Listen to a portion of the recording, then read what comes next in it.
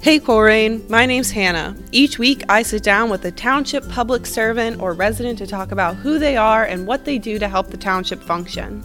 This week I sit down with Assistant Administrator Jeff Weckbach. Join us as we talk about the many hats he wears day to day and how COVID-19 has affected the township.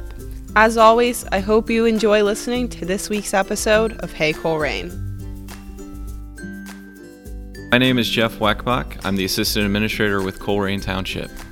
One of my favorite things about Colerain is the Colerain Park Nature Trail. So if you haven't been out to Colerain Park, that trail is it's gorgeous. It's a lot of fun too. So why don't we, since you already brought up trails, have you checked out the main trail yet? Main Street Trail? Yeah, the Main Street Trail. So I got to tell you, the Main Street Trail was something that I was thrilled for us to do because you hear about all of these different bike trails and residential connections and things like that, and they're expensive to build. And really all it took for us was to look at a map and say, look, all these pieces are together, all these great assets are already connected and linked with sidewalks and trails. And so with a little bit of signage and some PR, I think it's really helped people realize that you could walk from Clippard Park all the way down to Colerain High School and the YMCA. Oh, wow. On sidewalks and trails.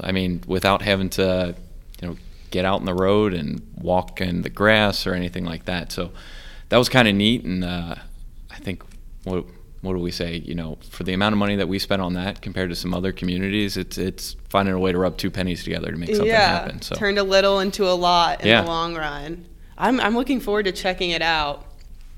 So let's start in the beginning. Sure. So you kind of had a non-traditional education path. Do you want to go into that? Yeah, something like that. I was lucky enough that when I was in high school, I was able to take some college credits, get some college coursework knocked out of the way. So I came in a little bit further along, and 4 majors, 2 minors, 3 degrees later, I graduated from undergrad. Wow, that is a lot. Yeah, and so while I was in undergrad, though, I took the mantra of rather than changing majors, I just added majors. So, because that's what people do for some reason. And none of it was really making sense or connecting. And then I was in an urban administration class, and all these different facets of, what I was learning all started to mesh. Mm-hmm. And I remember there was a moment when I was thinking through this idea of something that could work, and then a week later we were talking about it. I'm going, okay, well, this is neat. Clearly the brain juices work well in this space, and so that kind of led me to this career path. Do you think having that diverse education background helps with your thought process now in your role? Absolutely. And it's funny because, depending on the time of year, it's a different degree that I feel like I'm calling upon. So, philosophy is one of those things that I don't know a lot of people know a lot about it, but it really forces you to focus on logic and making sure that you're rationally thinking through something. Economics requires you to really dive into data and get to know and to forecast and all those fun things. Criminal justice, you want to talk about policing, that is the whole basis of that whole educational path. And then political science is knowing how elections work, knowing how, the bureaucratic machine is supposed to function and operate. And so, it's kind of neat to be able to pull from different sections at different times. It's interesting when you explain it like that. You can clearly see how your job is kind of an amalgamation of all those thought processes. What really does your job incorporate, or what is your day-to-day look like? Yeah. You've probably heard this from others, but it is never the same thing. I view my role as a lot of, helping others in the organization to get their projects across the finish line, which is, I think, a little ironic. Assistant administrator, it's really about assisting to make sure that the big picture stuff keeps moving, but also to be able to take some items off of others' plates. So if there's a fire that needs to be put out, that not quite literally, I'm not going to go out there and put out a fire, but if there's something small, assisting chief cook, right, not doing anything like that. But if there's a little thing, to not run blockage, but get in there, hopefully handle that issue so that then that person can focus on their bigger picture thing, or if they've got a bigger picture project that just needs some extra hands in getting it done.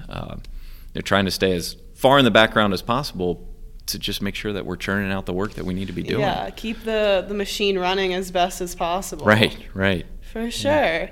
Do you have any favorite projects or anything you're really proud of that you've been able to accomplish while you're here? Yeah, well, we talked about the Main Street Trail a little earlier. That was something that I thought was super exciting because I think I had just read a random article somewhere about some community that did something like that, and I said, well, why don't we do that? So it was nice to see that go from idea to implementation. As soon as I got here, I started working on a bunch of our transparency projects, and so being able to get all of this robust data that our organization has had for 10 to 15 years and putting it out externally so other people can see and they can make their own assumptions about whether or not we're doing well or not, and you can go online and you can see how quickly we respond to EMS calls, or how many potholes we fill, or things like that. And if you don't believe we're doing as much as we should, now you have your own data set that you can use to showcase and hold us accountable. Yeah. And where is that, if the listeners want to check it out, where is that available at? Sure. So you go to our website, colerain.org. Down at the bottom of the page, there's like 5 or 6 buttons. One of them says transparency. And when you click that, it takes you to this landing page with all kinds of good info. The data sets are under, I think we call it data transparency, which will then take you to another site called OpenGov. That is sort of the data visualization platform. And we have a lot of reports there. On that transparency page, there's all kinds of other things too. So we try to put as many documents as we can that are relevant and ready for prime time out there. We've got all of our agendas and minutes and boards and commission minutes and things like that out there. And our policy book, our job descriptions, our organizational chart. I mean, we try to put as much as we can in that spot to make it a little more consistent and easy for people to find it. Yeah, and just putting in the forefront that thought that you guys are here for the residents. Yeah, that's right. Yeah, so we're here to make things easier for them and answer the questions and serve them how they want us to be served. So exactly, but we skipped ahead a little. Let's go back. So what was your journey like to this position? Sure. So in undergrad, I had a class where I had to go interview somebody in my field that I was thinking about going into. And I was fortunate enough that Milton Tahoney, who was the city manager of Cincinnati at the time, was willing to take an hour out of his day to meet with me. And we asked the typical interview questions: what do you like, what do you not like? And everything that he said he didn't like about his job, I said, I actually kind of enjoy that aspect. So it sort of reaffirmed for me that this might be something that I wanted to do. In addition to that, throughout all my undergrad, I did a bunch of different internships. And I tell anybody who's an undergrad, intern, because you don't want to get in a career and think that that's what you want to do and find out once you're in the career that you don't want to do it. And so I was able to weed out some different things. And then when I got to grad school, I got to intern directly in, local government and local government administration. And yeah, it was a good fit. Yeah, it was a great fit. And, jumped from Illinois back to the Northern Kentucky, Cincinnati area, working at Hamilton County. And from there, was able to come to Colerain. And here you are. The rest is still here. History. How long have you been here? I've been at Colerain for 2 years. Yep. Pretty cool. So what is your favorite part of this job? Honestly, I think, we've got some fantastic people, both internally and externally. The staff that's on board, they're an absolute joy to work with. They're all very caring about this community. They put a lot of time, effort, and energy in. And, there will be people that, even though they've got all kinds of other things going on at home, you wouldn't necessarily know that. And they're coming in 110% every day. But then beyond that, we've got a great citizenry. I mean, some of the neighborhood groups that we've worked with, some of the residents that come through our building, it's natural to care about where you live, but they do. And they don't all just automatically get mad when you say, well, let's figure out how to do this together. They actually embrace that concept. And so it's really great. And other places I've worked, you never have any resident interaction, and so you wonder, what's the community doing? What are they thinking? What are they wanting? And so here, you almost never have to question it because there are 60,000 residents and they're engaged. Yeah. So you've kind of touched on a lot about collaboration, whether that be with your coworkers here, the citizens, or even other governments with kind of using other ideas like the Main Street Trail. Sure. What is the role of collaboration in local government?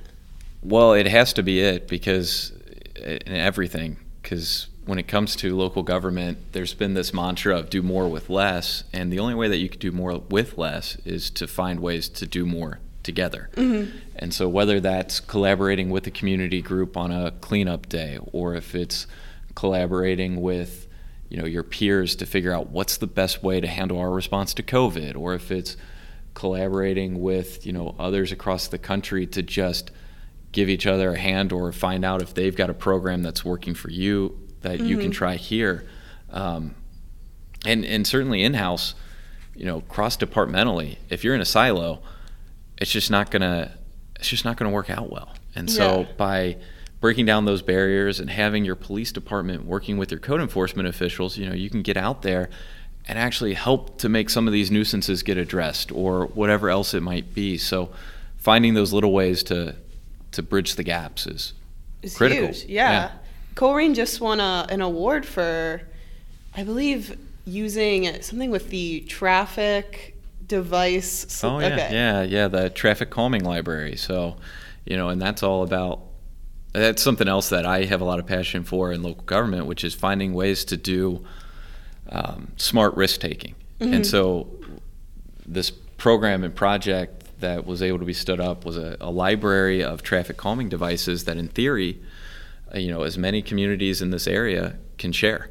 And when you're sharing them, you're testing it for you. It may not be the best fit for Colerain, but it might work for Springdale or Springfield Township or Greene, and realizing that if we all work together, we can find out things that work and then put the big dollars into implementation. Exactly, put those permanent things. What is an example, just for people listening, of a traffic calming device? I know we talked about the S-shaped curve previously. Yeah. Well, it could be as simple as, actually, if you put up the right kind of signage, that could be considered traffic calming. Mm-hmm. You could consider a speed bump a traffic calming device. You could consider the chicane, which is something that Colerain tested not too long ago. So it's basically anything that calms people while they're driving. Actually, what's funny is there's some stories or studies that suggest trees are traffic calming.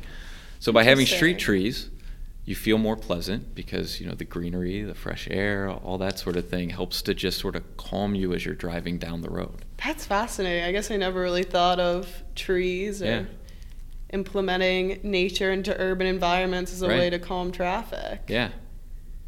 So, it's to each their own, but it's just ways to make people drive a little safer and smoother. How has COVID-19 affected your role?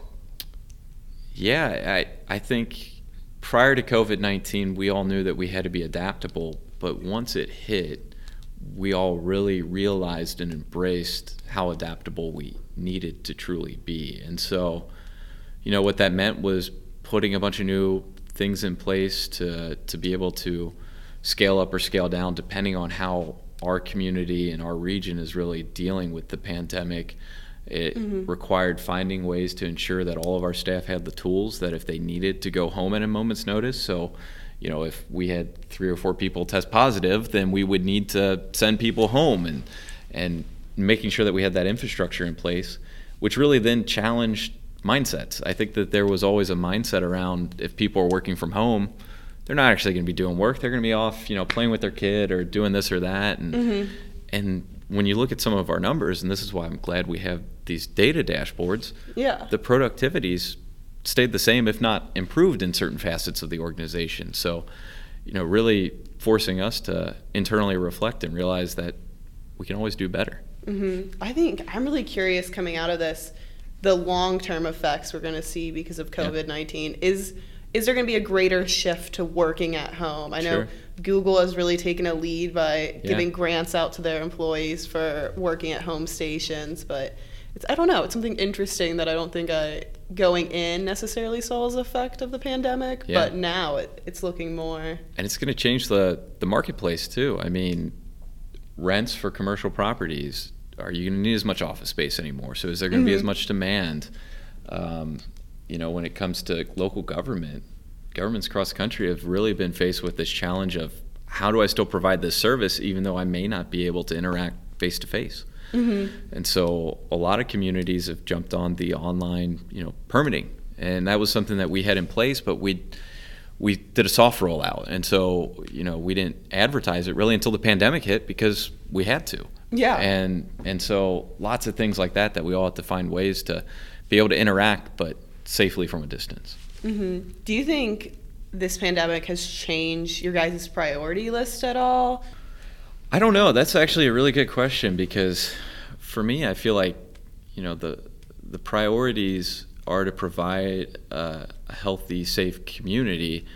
And I don't know that necessarily the priority is going to change as much as how we achieve that is going to change. And so if we're all rowing in that same direction, it's just figuring out which row is going to help us get there faster and in the best way. I think that was an amazing answer. So you talked about your Colerain Cares video, which is available on YouTube. Sure. A lot of the administrators put out their own little minute and a half video. And you mentioned it's time to become a leader in the community during this pandemic. What did you mean by that? Well, I think everybody has an opportunity to lead whether they realize it or not. And part of my philosophy is, even if you are following, but you're following the right person and the right advice and the right guidance, you're leading by setting that example for others. That sometimes it is okay to do what's right. And so, if we're relying on, the advice and guidance from a public health expert or, somebody who has the specialized training and skill set, it is okay to lead by following. Or if you've got a different way to lead that helps to support what we should all be doing, this is the time to do it. Yeah. And it could be as simple as, knocking on your neighbor's door just to see how they're doing, see how they're holding up. You knock, they open the door, you take your step back, so you keep your 6 feet. Keep that 6 feet. But, because one of the biggest travesties that I think we have in this country is when you've got a bunch of people who don't have someone to talk to. And that can wear on them, and then, they go down a path of, what do I have? Yeah. And so just being a good neighbor is another great way to lead. So loneliness, I think, is definitely something that this pandemic has highlighted, especially how we take care of our most vulnerable who don't have that necessary, someone who lives with them, especially elderly people. Right. And Zoom calls apparently have a toll on your mental health too. I just saw something that said people aren't as happy because you're always looking at yourself in the bottom corner. So you're looking at yourself a lot more, and maybe everybody's just a really hard critic of themselves. But I can definitely see that. I don't think, as much as Zoom calls, I think, have helped during this pandemic, I don't think they're a proper replacement for in-person dialogue. Exactly. You miss a lot of those nonverbal cues when you're on Zoom. Yeah. Oh, yeah. And that's, being able to understand how to react and respond. You have to take in everything that the person is telling you, and just what their voices are saying. And maybe that's the downside to podcast, is you don't necessarily see if I'm using hand gestures like I always am, but I promise they're all good hand gestures. I think we share a passion of, I love research studies. Sure. So I'm constantly reading reports. Yeah, my family gives me grief about it. I've gotten books of useless facts because they say if a topic comes up, I always got something random and completely irrelevant to bring up about it. So no shame in that. I mean, it's okay to have passions that lay outside of your line of work. Yeah. Well, it helps to sort of separate yourself too. Because when you're in it and you're working so hard to make things happen, and if things don't always come out exactly how you want it to, that can be tough because you're pouring so much into it. But to be able to have something that completely just is so far away that you just can turn it off, and it's a nice way to It is. It's a nice mental vacation. That's right. And also, I think it's a great way to put it. Take one thing and apply it to another. Sure. When you have those cross paths, cross interests, we'll refer to it as. But sure. Yeah. What role has research had with Colerain lately? Yeah, I mean, basically, anytime you're trying to stand up a new program, you're going to want to dig in to see if it makes sense to do or not do. We talked about the chicane earlier. If you just put that out there and didn't have any research around it to show if it's effective or not, or if it's worked in other parts of the country, then it's just, this new thing that you just point to and say, look at that. But being able to have the data tied to it, or to be able to show the studies in other parts of the country so that you know that it's worth the test, really helps to support the case, because we could come in here tomorrow and say, well, we're going to do this, but it could be a very big failure if you haven't put any research or thought into it. And so when you're dealing with the taxpayers' dollars, you've got to really be conscientious about what you do and try to vet as much as possible whether or not it's going to work. But not so much so that you get that paralysis by analysis syndrome or whatever it is. So let's say you get a grant, a fictional grant for $10,000. What would you apply that to? That's a great question. I know, I apologize. I'm putting you on the spot here. This wasn't a pre-sent question. So if I had a grant for $10K, what would I do with that? I think the hardest part about that is knowing, what you could do with it. Ironically enough, I think some of the work that we were doing in the past, with our summer camps and things like that, were great for our community, because we were offering opportunities for kids to have some shared learning experiences throughout the summer months, which they may or may not have. And so if there were ways to expand that so it could be more hours even, so that it wasn't just a few hours a day, or that, and maybe 10K is like the perfect number, because it's not enough to like build a new road or put in a whole new stretch of sidewalk or something big and flashy. So you got to find something that's going to have a big impact but on a low budget, and that may be one of those things that you could do it on. I think the summer camp is a cool idea, because I think it shows the willingness to invest in the future, rather than something that in the short term will look big and flashy and nice, but maybe something you don't see the impacts of truly until 10, 15 years down the line. Right. Yeah. If I think of something else, I'll just jump up and shout. Just shout. What inspires you with your day-to-day work, or do you have any like mottos or principles that you try to follow each day? Well, I try to be, as much as possible, a servant-based leader, meaning that if I'm going to ask anybody to do something, I've got to be willing to do that also. And I try to model that, whether it's in a document that needs to be put together, or going out into the field and looking at something, or whatever that is. As simple as stepping up to sit out in front of the trustee meeting and help out with the citizen address in this weird time where we're having to do it a little differently, or whatever it might be. I hope that my staff feels like I'm not going to ask them to do something if I wouldn't do it too. And then another fun little thing is I've got a whiteboard in my office, and I've got 1 through 4 listed out, and it's intentional, because for me, this is how I think of my work product in my day. Is the residents are first, and that includes our elected officials and different individuals like that. Our second is all of my direct reports. Third is then my boss. Maybe we shouldn't tell him that, but he's third. We'll bleep that out. Yeah, right. Cut. And then fourth is myself. So if there's something on the list that I want to do, or that I've been just itching to get done, or a project, that's at the bottom of the list. If I can't get through those first 3, I don't get to my things. And so, I hope that not only resonates for me, but that others in the organization start thinking that way too, because if we're all supporting the residents first, but then supporting each other, I mean, just the stuff we can get done is going to be incredible. Exactly. It's very funny that you bring up service, or being like I refer to it as being a servant to all, because that's what I've written a lot of grant proposals based on that concept. Yeah. So and just having respect for other people and their work, I think is a central tenet to that. Yeah.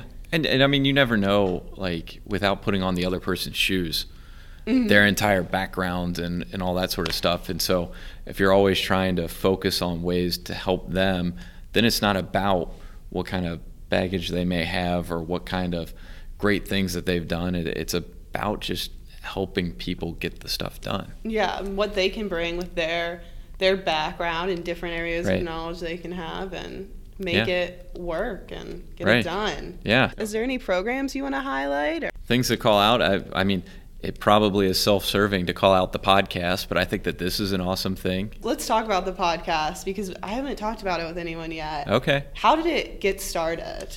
Or where was the idea for it come from? Well, I know I personally keep a list of ideas that it's a pretty big list, but I know I had it on there at one point, and I've thought long about this, that just in the local government space, we all need to do a better job at telling the stories of not only who we are, but what we do.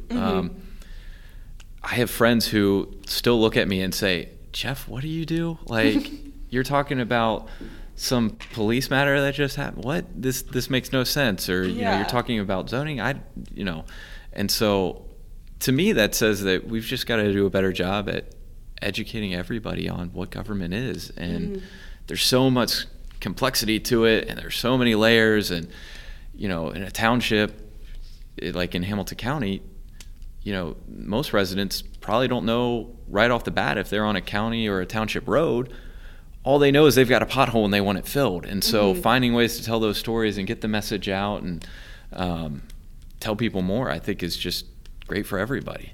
I think something I've really picked up on doing these episodes is that going in, someone's title might be something, and then when I get to interviewing, what do they do on the day-to-day? Yes. There's 15 other things That's right. that actually falls under them that aren't really related to that title. Right. Which gets back to the whole do more with less. And I hope, residents, whether it's in this community or their own community, realize that they've got passionate people working for them that just want to make it a better place. And that spans all the roles, whether it's a police officer. They're not out there to penalize you. They're out there to keep the community safe and make sure that everybody can live as comfortably as possible.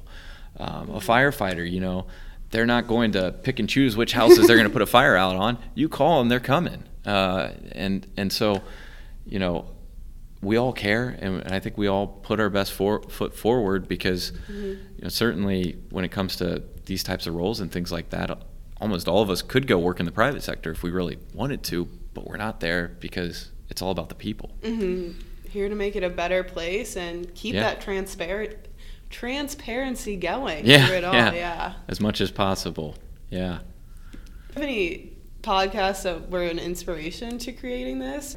There have been, there are different local government type of podcasts where they're geared around specific issues or specific programs. GovLove is one that the GovLove podcast, I think they do a great job at putting out and highlighting different innovative things across the country.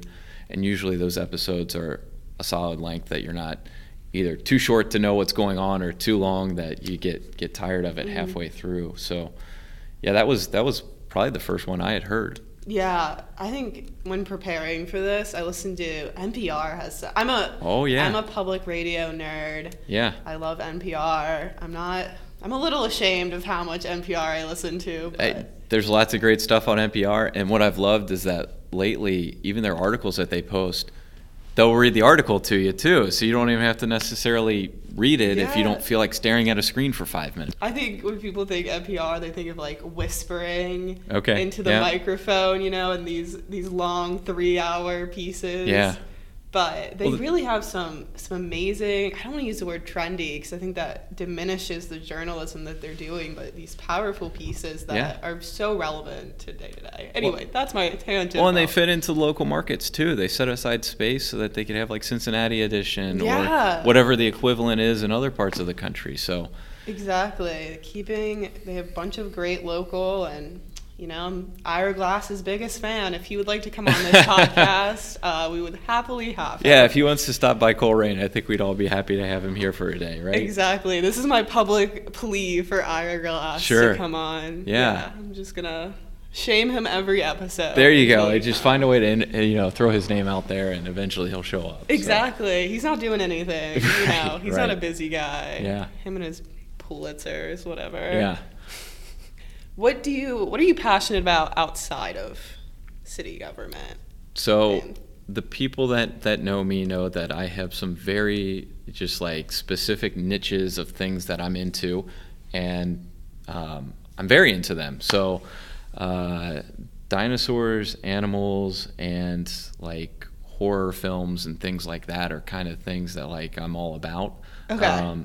I also occasionally will read science-y type books for fun. So not like books about like aliens and things like that, but books about like physics and Stephen Hawking and things like that. I don't know why those things just appeal to me, and I think it's probably because it is so far removed from what I do on a day-to-day basis that it's just that mental vacation to get away from it. Yeah. Do you have a favorite horror film? Favorite horror film? So it changes whenever I see one that is like just head and shoulders above others, but there was one that I really liked called Trick or Treat. Okay. I thought that was a great one. It was basically 4 separate stories that follow the typical slasher horror film, and then they all converge at the end, which is kind of neat. So I won't spoil too much of that, but it changes day by day, week by week. I also love like those horror films that are so bad intentionally. There is something about bad horror movies that really... And they know they're bad, and they embrace it. They play into the meta-ness of kind of, I don't want to say Scream is a bad horror movie. Oh, yeah. But Scream plays into that niche so well. It really does.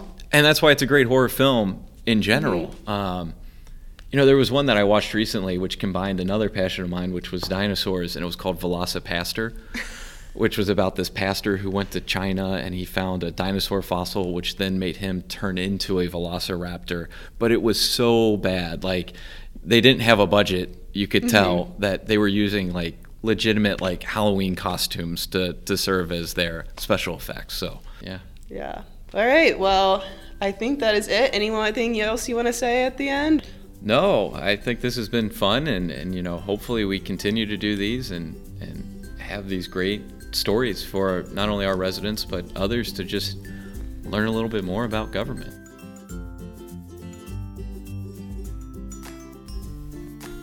Hey Corain, you just listened to my interview with Assistant Administrator Jeff Weckbach. For more interviews like it, visit our Spotify or Apple Music page, and be sure to like, subscribe, and rate us while there. If you have suggestions for interviews you would like to hear or topics you would like us to highlight, please reach out to us. We would love to get your input. And as always, I hope you have a wonderful day.